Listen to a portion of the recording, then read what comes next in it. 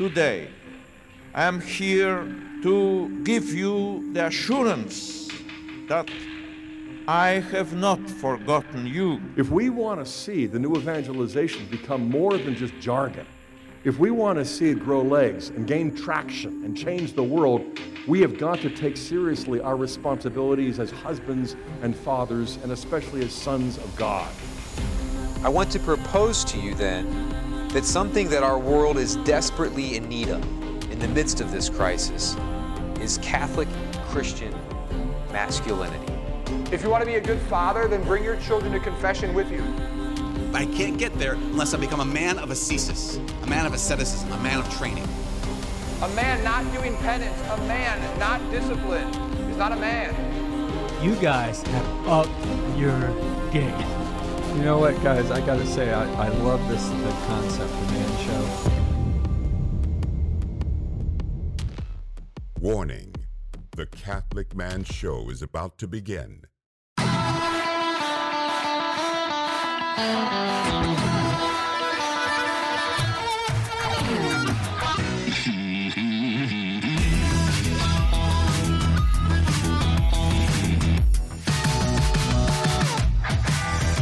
Welcome to the Catholic Man Show. We're on the Lord's team, the winning side, so raise your glass. Adam Minahan here, sitting in studio. We have Juan on the buttons this evening. We have Jim Spencer in the gallery.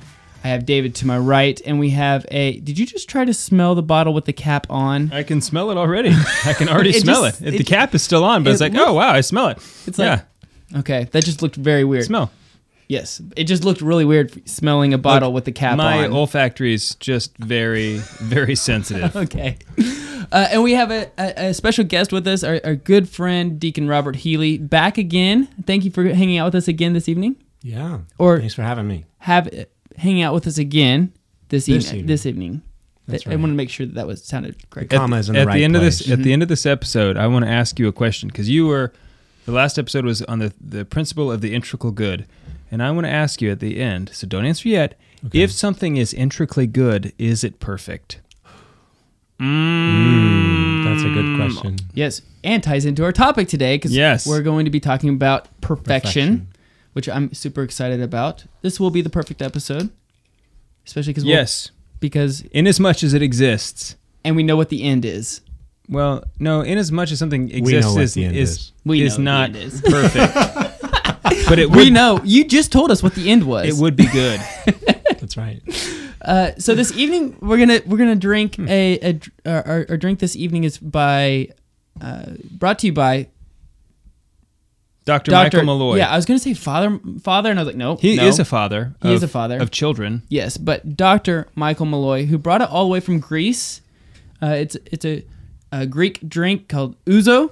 So we're drinking Lazarus ouzo. It's by Lazarus Distillery and Artisan Sweets. Okay. So I looked up how you're supposed to drink ouzo because I was not sure. This is my first time trying it. May I? Yes, you may. And you're supposed to drink it in a glass with a couple ice cubes in it. The liquor is clear, but when you pour it into ice, it becomes cloudy. Yeah, look at it. It's already happening. So weird. So, and it's a Greek drink. Like I said, there's some do's and don'ts in drinking ouzo. You're not supposed to drink it right before meals or right after meals because the taste does not go well with Greek food. It's supposed to be how ironic. It's supposed to be like they said early evening drink or a very late drink together with people.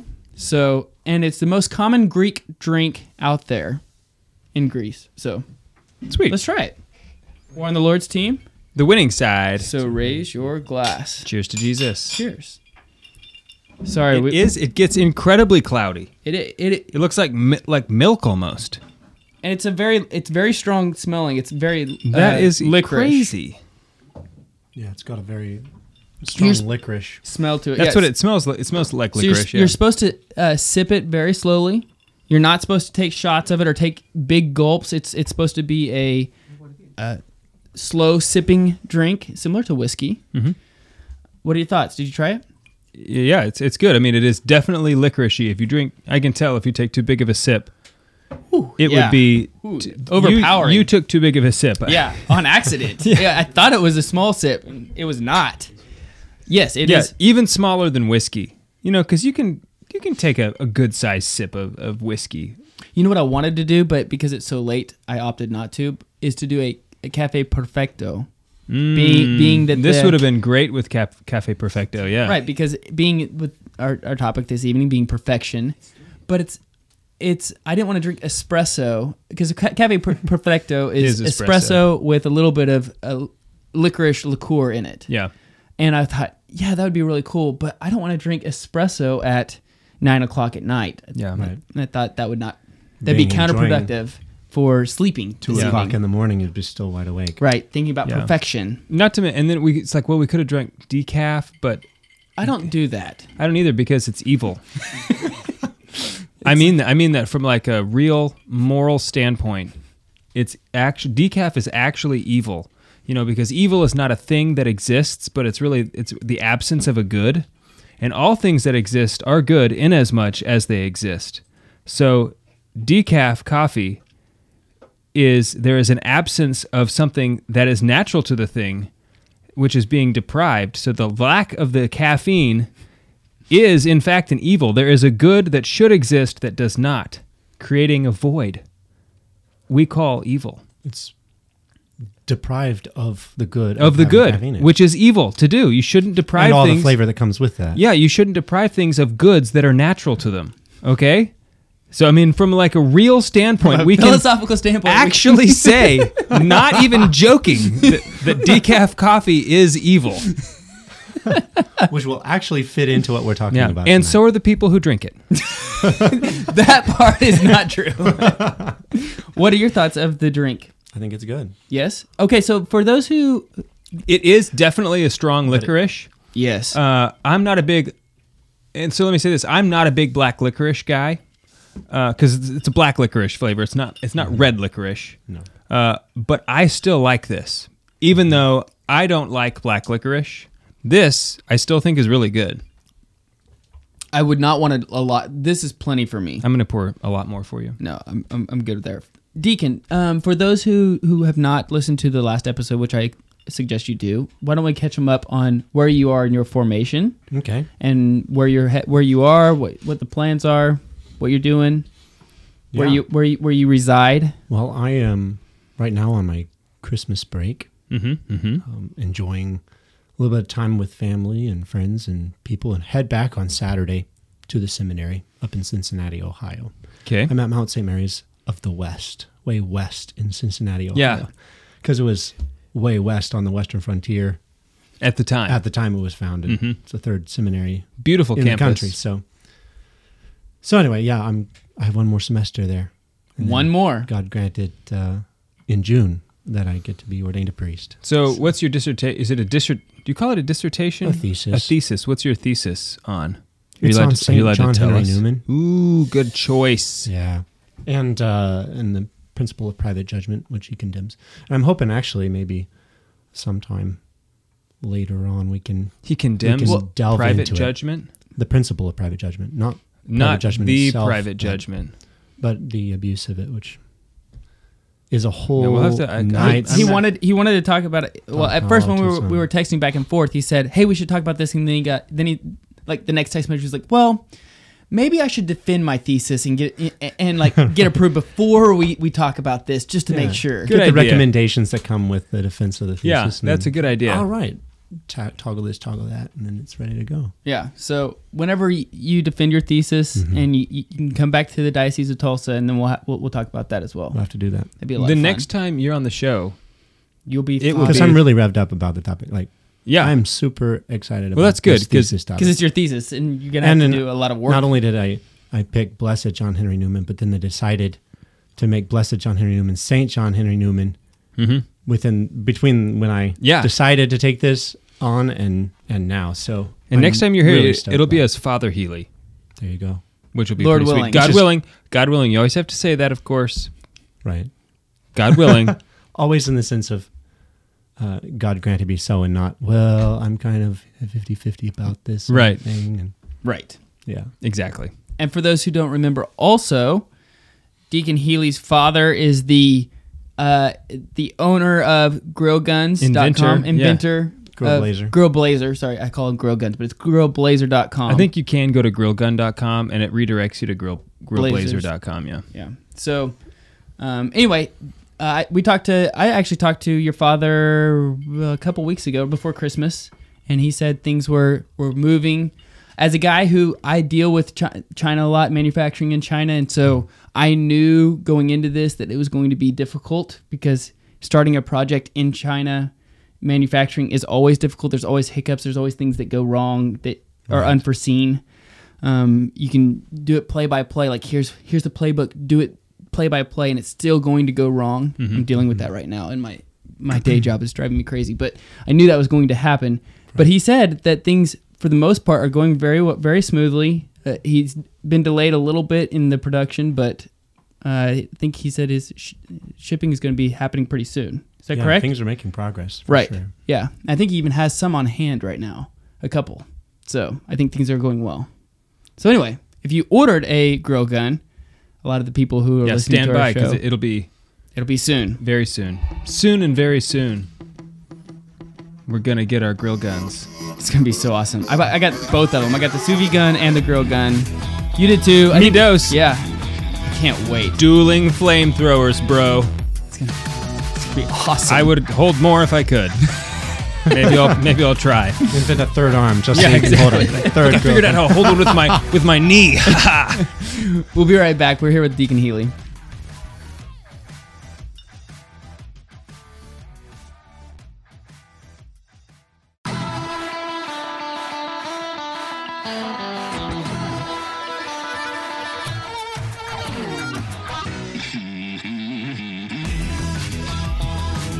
I basically do a lot of things. Welcome back to the Catholic Man Show. This is David Niles here with Adam Minahan and Deacon Robert Healy. We're talking about perfection. This is the last episode of the year. Muy perfecto. We're not going to do another episode this year. No, we won't. This will be the last one. I refuse to do another episode this year. This decade. Forget about it. Forget about it. Not gonna that. Wouldn't be prudent at this juncture. Okay, now that everybody has signed off and not listening any longer, let's talk about the topic. More money for school's good. Osama bad. Okay. It's Stanford nutting or what? It's an old Saturday Night Live. Dana Carvey. Okay. Not gonna that. Okay, so we're talking about perfection this evening.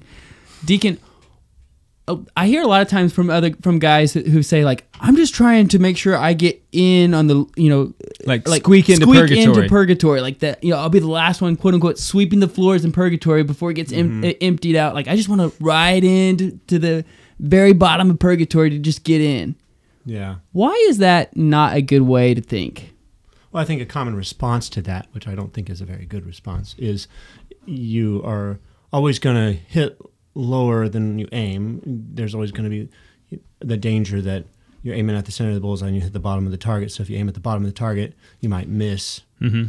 And I don't think that's really a good answer to the question, because often that just simply makes it seem like the actual point is to hit the bottom of the target. Right. Yeah. And really, I think they're trying to be it's kind of a false humility, really, about, I'm not nearly as... I don't know, dude. There's a lot of people I talk to who are like, I'm just trying to get to purgatory. Well, it's like saying, I'm just trying to do the bare minimum, okay? Mm-hmm. I just want to just barely pass. It's like, no, we should be trying to do more than that, If you make it to purgatory, and you happen to be the bottom dude, then praise God for his mercy, but... Mm-hmm. That's not what we should be striving for. We should be striving for being perfect as our Heavenly Father is perfect. Right. Because that was a command. As we're told, as we're ordered to do. Mount, I believe.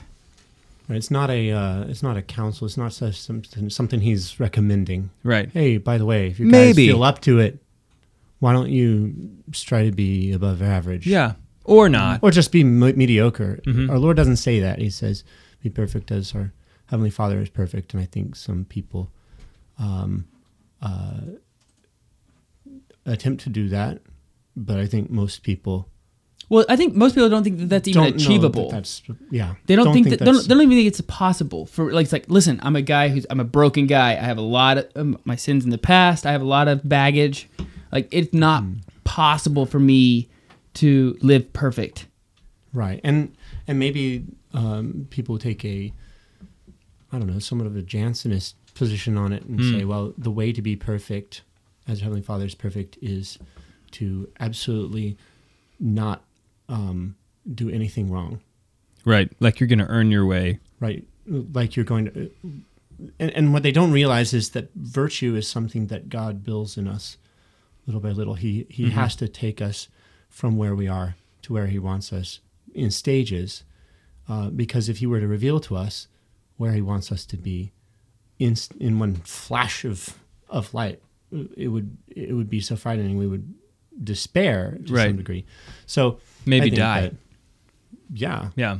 Just of despair. So that verse, I can never be perfect, as Heavenly Father is perfect. But what he's actually saying is something I think is extremely hopeful, something extremely powerful, that our Lord, who is the one who gives us the grace and is the one who guides us with his grace and is making it happen, that he would say, you must be perfect as your Heavenly Father is perfect, which implies with it a guarantee that he's going to be there to help us to do that. And so if we get the right understanding of what perfection is, then we don't get on either side. We don't say, I'm just going to be holier than thou and be like a super holy person who doesn't do anything wrong, without actually in humility turning to the Lord and asking him to make us, and then you get burnt out. Right. Or on the other side, saying, forget about it. I can't do it. That's just really a recommendation, but he was being hyperbolic or something like that, and they missed the... On this verse in particular, being perfect as your Heavenly Father is perfect, I heard this in a homily by Father Matt Gerlach several years ago, and this really was kind of an aha moment, like, oh, because I've always thought that, well, I'm never going to be perfect. I mean, no matter how good I am, I could always be better, because I will never be God. Goodness is not my essence, so I could always be better than what I am in this life. So how am I supposed to be? It seems impossible. But he was explaining that the word in Greek here is teleos, where we get the word teleology, where, what, it's not so, like, end. Yeah, it's not so much this idea of being the absolute best, but being what you're made for. So, you think about the idea of a hammer. A perfect hammer in this case is not the perfect hammer. That's not the prettiest hammer. Yeah, or with the perfect balancing of weight, but it would be a hammer that's being used for hammering. It's a hammer that's being used for the thing for which it was made. And so that's when I thought about it that way, like, oh, I am perfect. And then I went up to Father Matt after the Mass, and I was like, when you were saying the consecration, you just looked perfect. I don't know if he got my joke. I think he was surrounded by many other people too, but so I don't know if he heard me. It's like, whatever. Joke wasted. Right. That was gold. Yeah. Father. I don't want to have to say it again. That's why we have Twitter. It's not funny if I say it. But anyway, like, okay, that makes a lot more sense for me. I would be perfect when I am doing and being the person God exactly made me to be. Yeah, and that totally makes sense, because I think that there's two things that all people desire. They desire for the good, and they desire for unity with God. And so if you're desiring the good, you're desiring like what you're made to do, like doing the thing that you're called to do, that you're made to do, gives you the feeling of, okay, I'm doing the good, I'm doing what I'm supposed to be doing. And then also cooperating with God's grace is is the unity aspect of what God is trying to do for you. So, and it's not like that God, I think it's not like that God gives you just enough grace just to barely make it. You know, our God is a generous God. He gives you an abundant amount of grace. Super abundant. It's not like that he just barely gives you enough to make it to become a saint. No, he gives you an abundant amount of grace. All you have to do is cooperate with his grace. The limit is on our response. Right. On our response to him, not him. Our fault that we're not. Exactly. And so and I've said this before, and I think that this is something that I reflect on a lot, and it's kind of scary, but I think that at my day of judgment, I'm going to go back and look at all the times, and I'm going to see all the times that God wanted to give me these graces that I've rejected, that I had said no to. And he's going to show me, like, look what you could have done if you would have just cooperated with my grace. But you chose not to. You chose it's your will be done instead of his will be done. Like we say in Our Father. You know, so like I think that so many times we think about, like, man, if I could just get here, no. God gives us enough grace.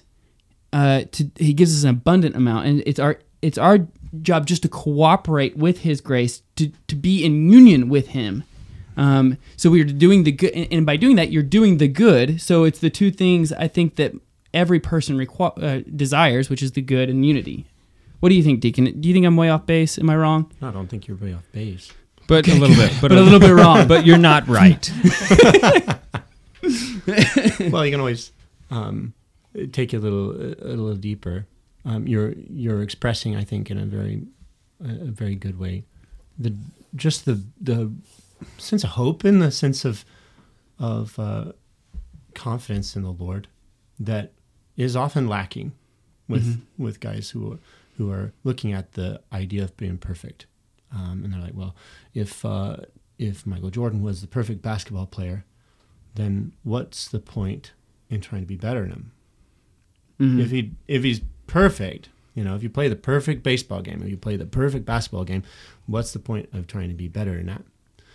Because you can't be better than it if it's perfect. And if you can do better than that, then it isn't perfect. And so we have this notion kind of at large in our society and in our culture, and people, where we look at perfect as just better than whatever's the best. You know, if we got a car that can go 200 miles an hour, make a car that can go 205 miles an hour. And then if you can do that, then you... This is how we get to the one-chip challenge. You, me, you, me, you, me. Sort exactly of thing. Yeah. Right. And the comparison, you know, just the competitiveness of everything we do economically, sports, you know, kind of fosters that idea of perfection. Whereas, and then we look at the saints and we say either, oh, they're so perfect, I just can't even get there. Be that. Like, there's no way I could be St. John of the Cross. There's no way I could be Teresa of Avila. Or we take that, we say, well, they weren't really, you know, perfect like that. They were all blotchy and covered with, you know, problems, and we make them really human. And then we say, oh, isn't that nice? They're just like me. And then we forget about them because they're not holding us up to standard of perfection. Right. Whereas what we're looking at is to say, how do I not be John of the Cross? How do I be the saint that God made me to be? Saint Adam Minham. That's what I'm trying to be. That's right. I'm trying to be Saint David Niles, right? Yeah. Don't set your bar too low, Deacon. Yeah. Okay. I'll try for about a minute here, too. Check. We'll be right back.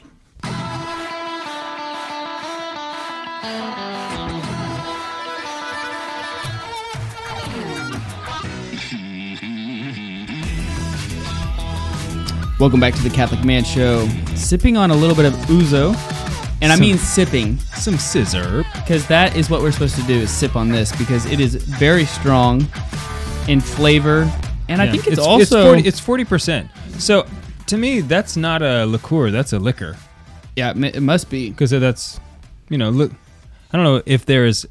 I don't remember what definition the cutoff is. of... There is a cutoff. Well, I mean, liquor is 40% alcohol. It's, you know, 80 proof, 40%. That's the minimum. So, I couldn't remember. I mean, that's the standard for liquor. I don't know if there's a part of the definition of liqueur and liquor apart from alcohol content. Maybe there is. I don't know. But this is as alcoholic as your standard liquor. Not to mention, it's just very strong in flavor. Mm-hmm. It is. But we're here with Deacon Healy. We're graced with his presence. He's here from seminary for the holidays. He's going to be going back soon. So we were able to record with him before he heads back. That's right. Talking about perfection. Let's see. Here's a question for you. Okay. So if we're all called to, so what's our end? Our end is to be united in heaven with the body of Christ, right? Enjoying the beatific vision. So we're all called to be in heaven. However, there's some people who receive more graces than others. It's clear that our Blessed Virgin Mary received more graces than any of us in this room. We shouldn't take offense of that. No. So not the idea that... Right. So, but does that mean that God loves certain people more than he loves others? By God gives... Yes and no. Okay. Very simply. Okay. Yeah, I think St. Thomas even says that the fact that some people are taller than other people is one sign that he loves someone more. I mean, just like not only from a supernatural standpoint about the amount of grace one receives, but the fact that others might have other gifts in greater quantities than other people, But he's a father. God is a father. And so he doesn't love one of his children more than one of his other children in the sense of an absolute love for them. He loves each child perfectly, as that, to use the term of the night. He loves each child perfectly, fitted to that child. We don't want to give anyone the impression that God just doesn't love me as much.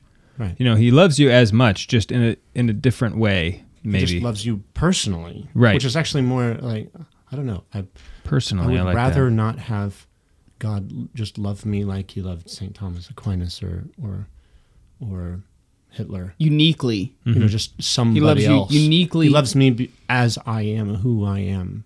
Right. And so there's a sense in which we can say God loves a person more because of based on how much they are receiving and responding to that grace. The more perfectly someone is responding to their grace, there's a sense in which we can say that God loves that person more because they are responding more perfectly to his love. Would it be better to say that he is sense in which he is pleased by certain people more than other people? Well, I still think he gives more graces to certain people than he gives to others. Some people ask for more grace than other people ask for. I think that that's a good thing to do, is ask for more grace. Because if you ask for more, he will give you more. But I think you should bookend that request with, and that I may cooperate with that grace. Yeah, because that's kind of silly to say, will you please give me more grace? I'm not going to do anything with it, but will you please give that to me? Give me the grace to respond to the grace. Yeah. You're giving me. And so talk about all the different ways that grace comes into play. Mm-hmm.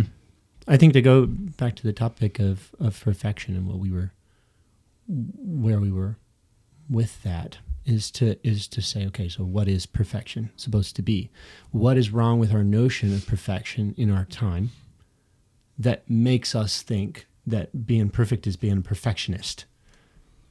What's wrong with that notion? When we think of artists and whether they're painters or musicians who just can't be done with something because it's just never right there. I could always add a touch more paint here. I could always tweak this here. Yeah. And people will say, "Oh, you're letting the perfect be the enemy of the good." Right.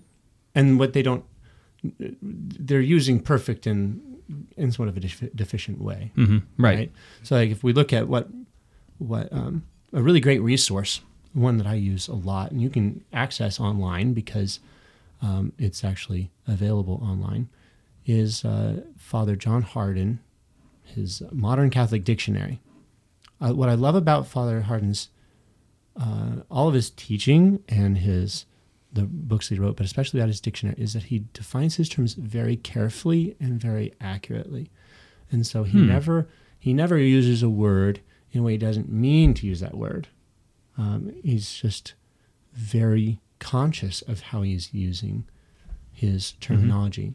And he's also extremely well formed in the Catholic mind. the Catholic mindset and thinking with the church and work. And so, and he's very recent. I mean, he only died in about the year 2000. So, Father Hardin, and you can do it quick and easy. Father Hardin, the modern Catholic Dictionary, and it'll bring Google search will bring up therealpresence.org, and you can access it on there. His website is therealpresence.org? That's not his website. That's the website was set up to he's dead. He doesn't have a website all anymore. Of his stuff. Yeah. So, he has great stuff on reparation. It's really good. Well, one of the things that he points out about perfection is that it's a wholeness. It's a completeness. It's not about adding on or like being bigger and better than somebody else. It's not a comparison. We talk about something being good, and we talk about something being better and something being best. And perfection isn't being the best. Right. Perfection is being you. Mm-hmm. And so not having anything deficient, not being lacking in something.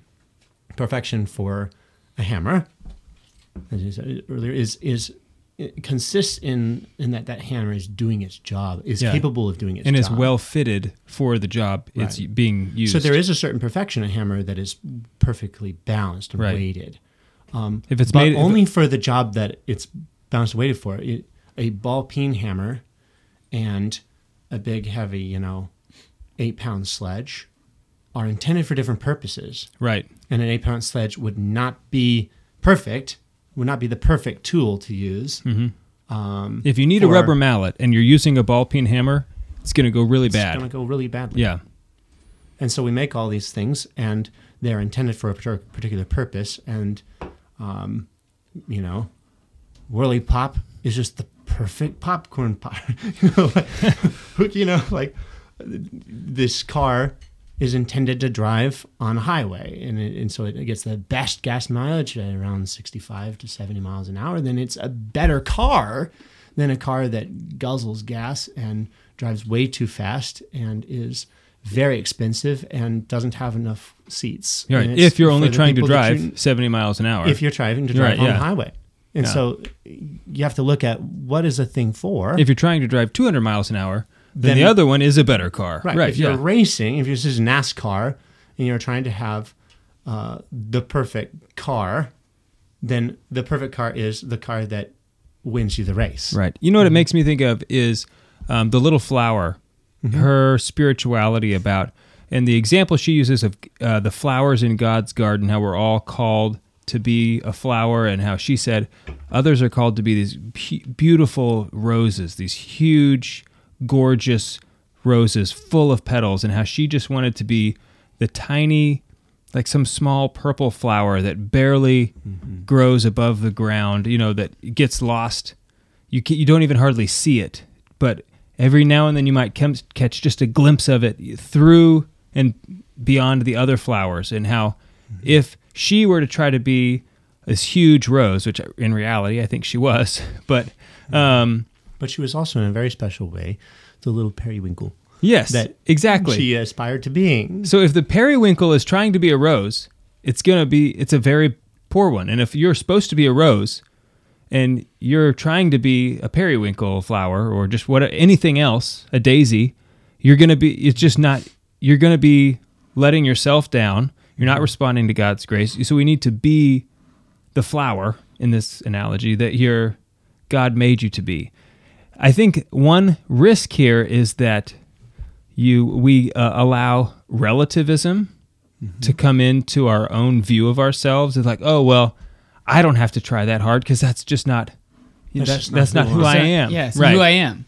Right. And that's the problem that I always have whenever I hear people say stuff like that. Is like, hey, I'm just going to let God do the work. Hey, I'm just going to do me, okay? Right. And so we have a very objective standard for speaking about personal perfection, because I'm not just a person who has a physical nature and needs to have I need to have the physical strength and capacity to do what is on my plate, to do what is set before me.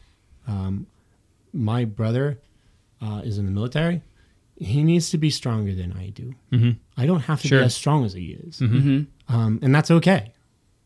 And so when it comes to things like fasting, his fasting needs to look different from your fasting. Right. because of what he's called his vocation, you know, that which he's being called to right now. I mean, just to put it in a practical terms, you know, how should his spiritual life be playing itself out? Well, what about fasting? It's going to be different for you than it is for him. And so it all comes down to virtue. It all comes down to in what way are you deficient? Mm-hmm.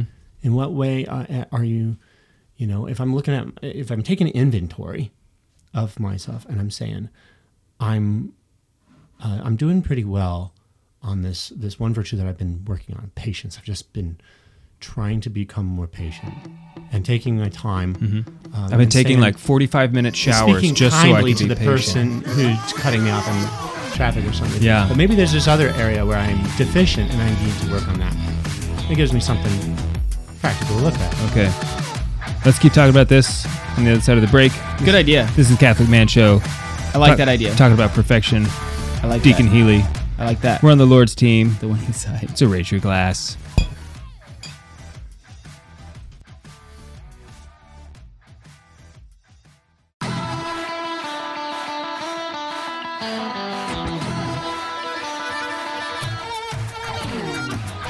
Welcome back to the Catholic Man Show. I'm David Niles here with Adam Minahan and Deacon Robert Healy. We're drinking a little bit of ouzo, all the way from the Greek country of Greece. Hand carried.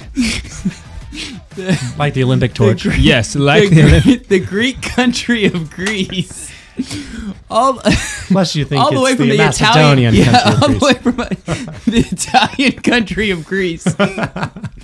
Hey, Dave, guess where we're going to be in a month? Do you have any Arizona. idea? Phoenix. Yes. Is that the Phoenician country of Phoenix? The Phoenician country of Phoenix. What are we going to be doing there, Dave? Playing golf, maybe. I don't know. Actually, we might be playing golf. I don't know. If you'd respond to your text messages. Look, I'm busy. Yeah. We're going to be at the Phoenix. I'm available. My office hours are from 10 to 10:30 on even days. Okay. We'll be at the Catholic Phoenix Men's Conference again this year. We're going to be the MCs of that event this year. Again, I'm pumped. I love Phoenix. I love Phoenix in February because it's beautiful. Yeah, especially in February. Bishop Olmsted. I love all the guys in Phoenix that we get to hang out with. We have a great group of men that are there that are a part of the Council of Man. You can join by going to patreon.com/The Catholic Man Show. But it's always a blast when we get to hang out with those guys. Mm-hmm. Brotherhood is super important and helps with perfection, which is the topic that we're talking about today. Yeah. Yeah, so we were just talking about personally our own pursuit of perfection. We've said this many, many, many times that knowing your vocation is such a key to so many things, to discerning God's will for you, you know. Right. So I often struggle, like, what is God's will? You know, what am I called to do? Sometimes it's very hard in the little things, you know. In the big things, I can kind of get my hands around it. You know, I think, at least I feel like I can. You know, and now I'm using my feelings, so that could be bad. But I'm digging myself into this hole. How do I get out? Right. But anyway, like your vocation, it does tell and guide you in many, many, many ways. You know, it's like, okay, well, I'm a husband and a father. Okay, well, now I know my first job is to be a husband. My second job is to be a father. My third job is to provide for those other things, you know, by working, you know, labor and other things. So many other decisions naturally flow from my vocation to be a husband and a father. And I think your pursuit of perfection is one of those things that, like, well, think about your vocation. What does that mean? You know, what should you be doing? What does your day-to-day life look like? Now, pour yourself into those activities. You know, are you doing them wholeheartedly? Are you committed to them? Or do you shirk those things? Do you do them begrudgingly? You know, things like that can really help get us pointed in the right direction. Right.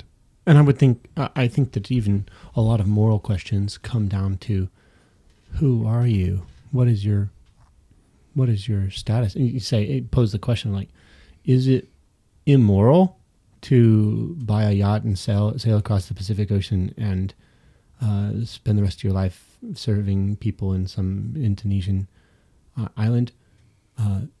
Well, no, not on the face of it. Doesn't sound like it would be an immoral thing. But if you're abandoning your 7 kids, abandoning your wife and your kids, yeah, like, now, well, no, that you shouldn't do that. That would be severely immoral, and you might lose your soul. Yeah.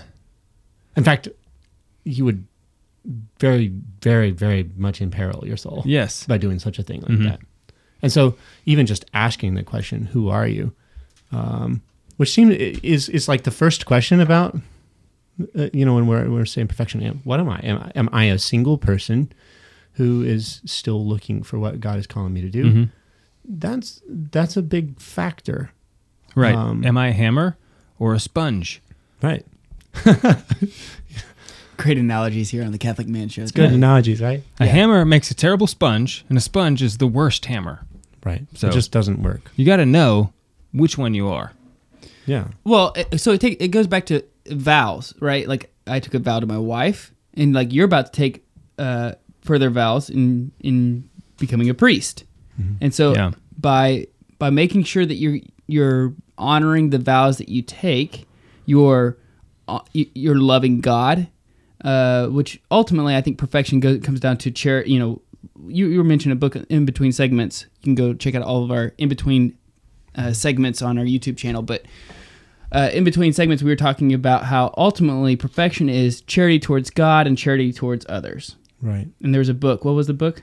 The book is called Spiritual Perfection Through Charity, or The Perfection of Man Through Charity, and it was by a priest, Father Reginald Buckler, who was incidentally the priest who brought Monsignor Robert Hugh Benson, author of Come Rack, Come Rope, and Lord of the World, and all these great books. He brought him into the church. And I actually read something really cool about Father Buckler, that he would assign as his penance. He would assign his penances to the people who came to him for confession. 3 Hail Marys for 3 Protestant clergymen. And so he made it like a personal goal of his to win the souls of particular Anglican clergymen that he was praying for. Yeah. And he'd ask his penitents, without telling them who it was, who they were praying for.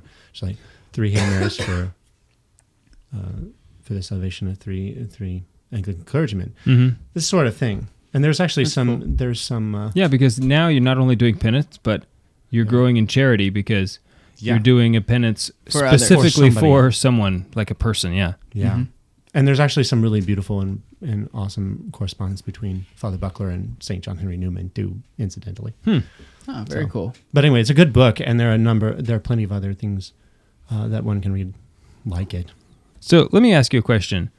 Is it possible, because we think, I think many Catholics say, well, Mary was perfect, Jesus was perfect, nobody else has ever achieved perfection in this life. And I think people would say that, well, because they committed a sin. And if you committed one sin in your life, you're not perfect. But that's not actually true. One could be imperfect and then progress. I mean, it's not like you're always... It goes back to our definition. If our definition is having done the most good things in your life, or having a tally that of stuff that is higher than somebody else, then you would have to say there's only one person in heaven who could even have a shot at being the best, or sort of thing, and then it's an unfair advantage, because she was immaculately conceived for the rest of us, and so you're missing the point when you do that, right? Yeah. So is it possible? So we say it's a wholeness and a completion. Is it possible to be perfect in this life, to attain a state of perfection?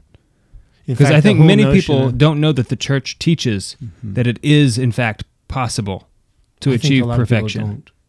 And even just the reality that the saints are those we specifically have revealed to us that they're in heaven.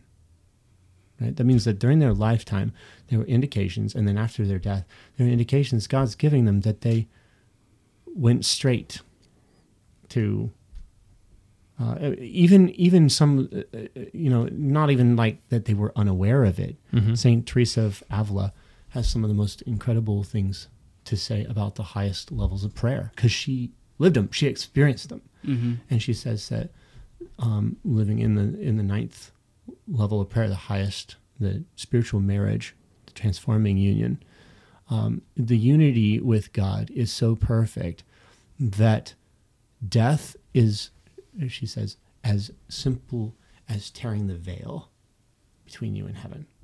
Like there's a certain imperfection always in this life because we haven't yet been fully, totally, absolutely, perfectly united with God. But in all human, without the beatific vision, we Right. are not perfected in the way that we are intended because our ultimate end is God, right? But that being said, we're also not intended in this life to have that perfection. Right. Yeah. God has a specific plan, a perfect plan for you. And it's not to barely get into purgatory. No, it isn't. And it's not to die on a cross to save all of humanity.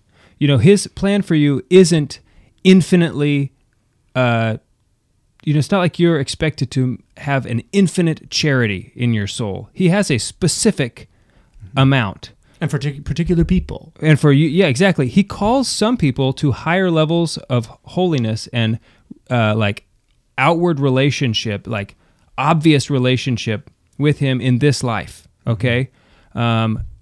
We should always pursue him as he is pursuing us, but he just has different paths for us all to walk. And you might say, well, that's not fair. Like Saint Therese, she had it easy because God was just like waterfall, Niagara Falls dumping grace on her like all the time. How was she supposed to not be a saint? Of course she's going to be a saint. But at the same time, if he's Niagara Falls dumping grace on a person, they will be held to a different standard. She suffered she suffered much. So much. Yeah. She suffered much. Because that was part of the grace. I mean, but she's going to be held to much, to a person who is given much, much is expected of them. So, for her, at her judgment, she will not be held to the same account as other people who are not given the same opportunities in this life. So it's not like it's unfair. We all need to pursue him.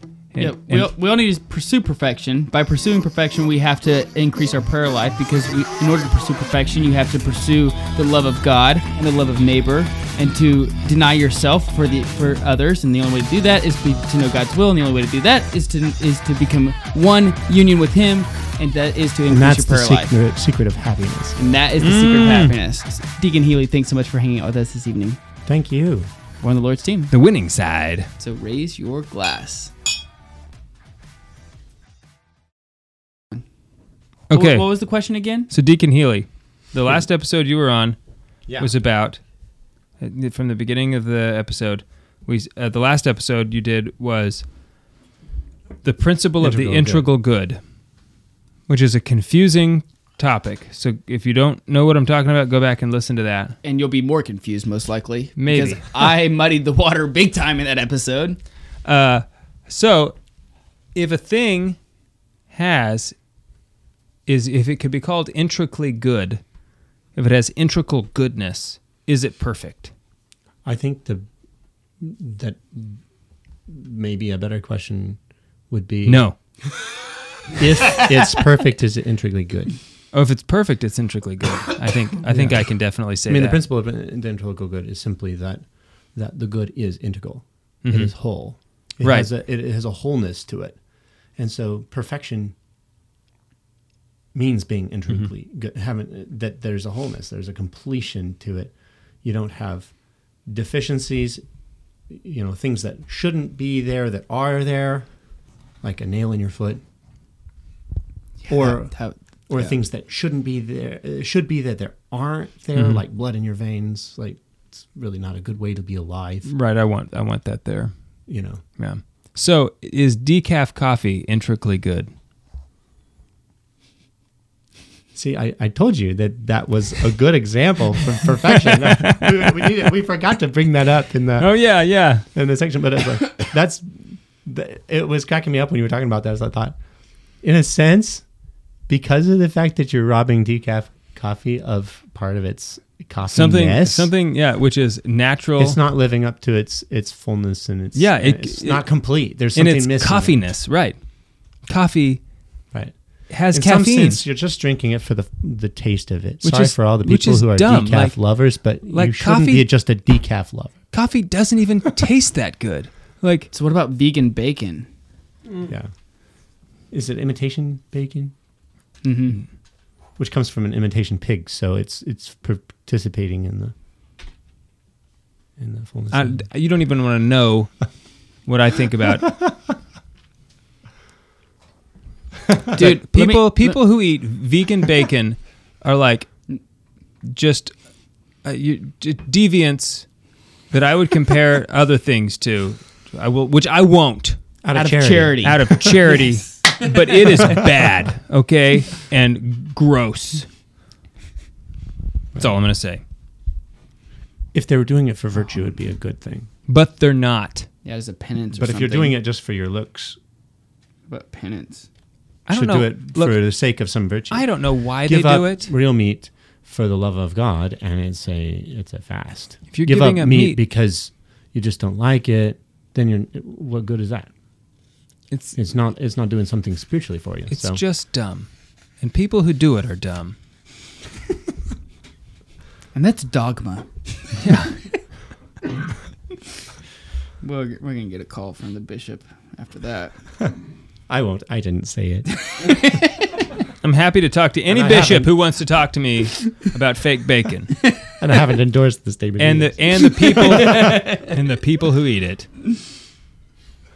I mean, just saying there are some reprobate in the world. Okay, they do exist. But there's still hope for them. There is hope for them. I'm not don't saying give up hope on I'm them. not saying it's hopeless. I'm just like, out of charity, rebuking them and saying that you are gross. So you're a gross doing person. A spiritual work of mercy. Yes, I am by admonishing the sinner, admonishing them, calling them out of their hideousness. Inward and outward. I don't even want to look at them. I can't do it. My pure eyes would be defiled. So Aquinas has a lot to say about perfection. He does. In question 184, he has 8 articles. Almost too much to say. I mean, when we were talking about, when Deacon Healy and I were talking about this, I was thinking like, man, we could make just one of these articles a whole show. He does this thing where he's like, a thing can be said to be perfect in 3 ways. The first way is this, and in that, I mean, it is one of 5 things. One, and then I go to the second one, and it's like, and this can be divided into 12 categories. 1C, 1D, right? E, 2A. Like this is more than 3 things, Tommy boy. Okay.